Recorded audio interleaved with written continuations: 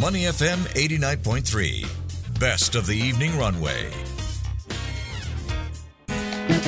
China Perspective. Money FM 89.3. Good afternoon. It is the evening runway. I'm Elliot Danker. Let's take a look at some headlines out of China. We talk about what China has gained from its President Xi Jinping meeting up with his U.S. counterpart Joe Biden last week in San Francisco, as well as China set to mimic the Singapore housing model. I'm sure you want to know more about that. Dr. O.A. Sun, Senior Fellow, Singapore Institute of International Affairs, is on the line. Dr. O, good afternoon. Good afternoon indeed to all of you. All right, quite a few things to get through, Dr. O. Let's start off with the in-person meeting of the year. Chinese President Xi Jinping with his U.S. counterpart Joe Biden last week in San Francisco. How crucial was this meeting, Dr. O, and what exactly was accomplished? Well, it was perhaps crucial in the sense that tension between the United States and China has been quite high with, for example, the United States imposing successive and increasingly tough sanctions on a lot of entities coming out of China on the one hand, and then on the other hand, China, of course, is eager to so-called rejuvenate itself. And in the process, some of its actions viewed by the U.S. side has been provocative, has been too assertive, and so on. So it's essential for the two of them, of course, then to meet face-to-face, even though a few months ago they did meet, but over the, not internet, I guess they have very secure electronic channels, right? Not quite so, but it's different if you get to hold hands and so on. Yeah. Actually, there are two parts to this, right? First is the actual meeting, and then post-meeting, you start to wonder if things have gone wrong or could it go wrong. I get to the post-meeting in just a bit. So at the end of these meetings, in your opinion, Doctor, what did President Xi gain? What would you consider the meeting a success? Because it seems that Washington and Beijing were rather satisfied at the end of that meeting. Well, to be blunt about it, there were not much that was, shall we say, accomplished. For example, I think that the major thing that they sort of be very vocal about was this collaborations in some sort of anti-narcotic efforts. Yeah. There's some sort of new drugs making its rounds, especially in the U.S. markets, and the two countries pledged to sort of counter that.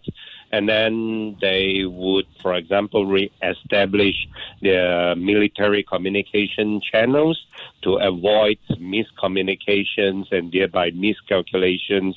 But on top of that, nothing much, indeed.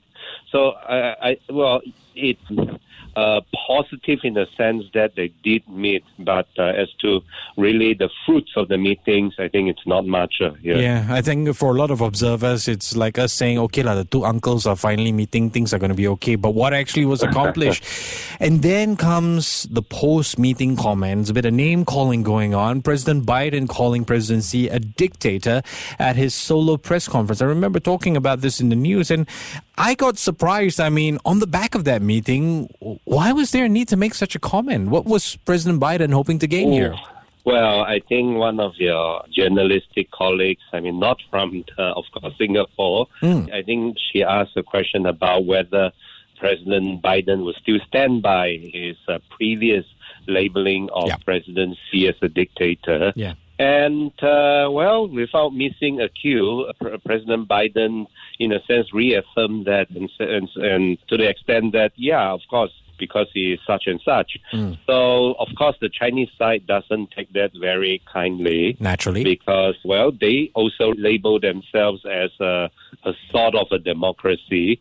So, but really, these are semantics, and the main point, I think, is still the relationship between the two major powers are still not very cordial. Yeah, so the first thing that came to my head was, oh my gosh, so then are we back to square one as far as the U.S.-China relation is concerned? Well, not really. I mean, the two countries, especially major powers as such, would not sort of go back to square one over a remark such as this. They will have to assert their respective positions, but at the end of the day, if they are areas for collaboration, they would go ahead. But it doesn't appear that there's a lot here. But I think, one thing that we can learn from all of this, Dr. O, is that the world, or the business world at least, is kind of in agreement that we really need these two superpowers to be on side for the sake of the global economy.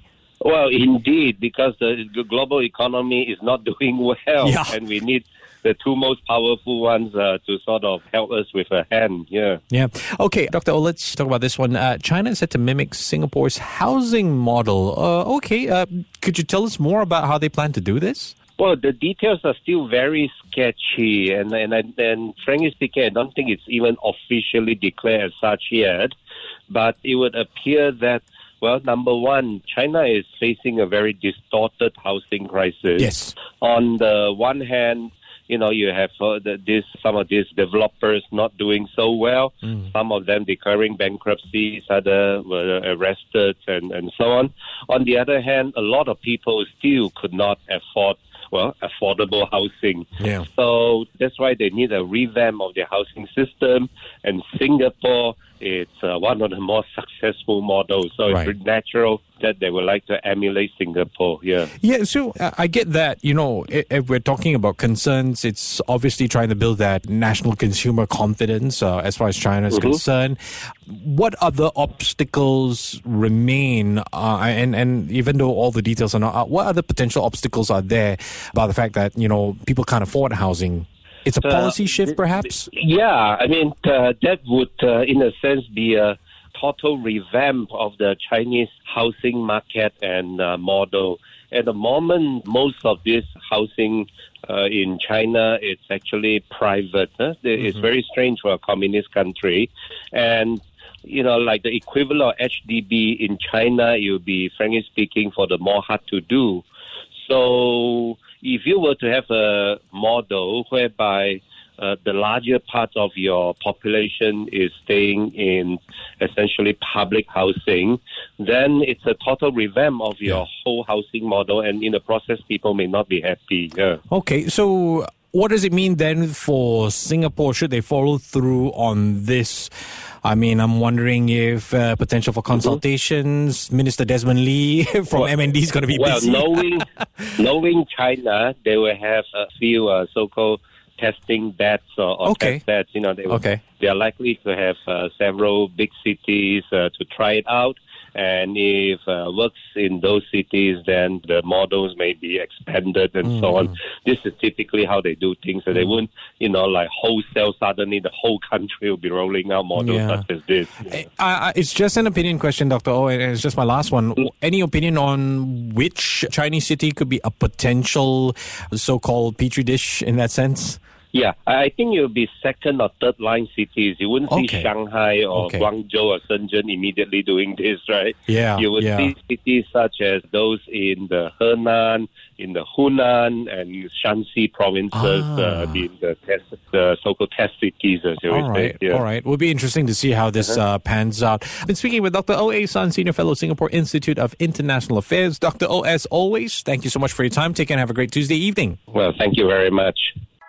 To listen to more great interviews, download our podcasts at audio.sg or download the audio app. That's AWEDIO, audio at the App Store and Google Play.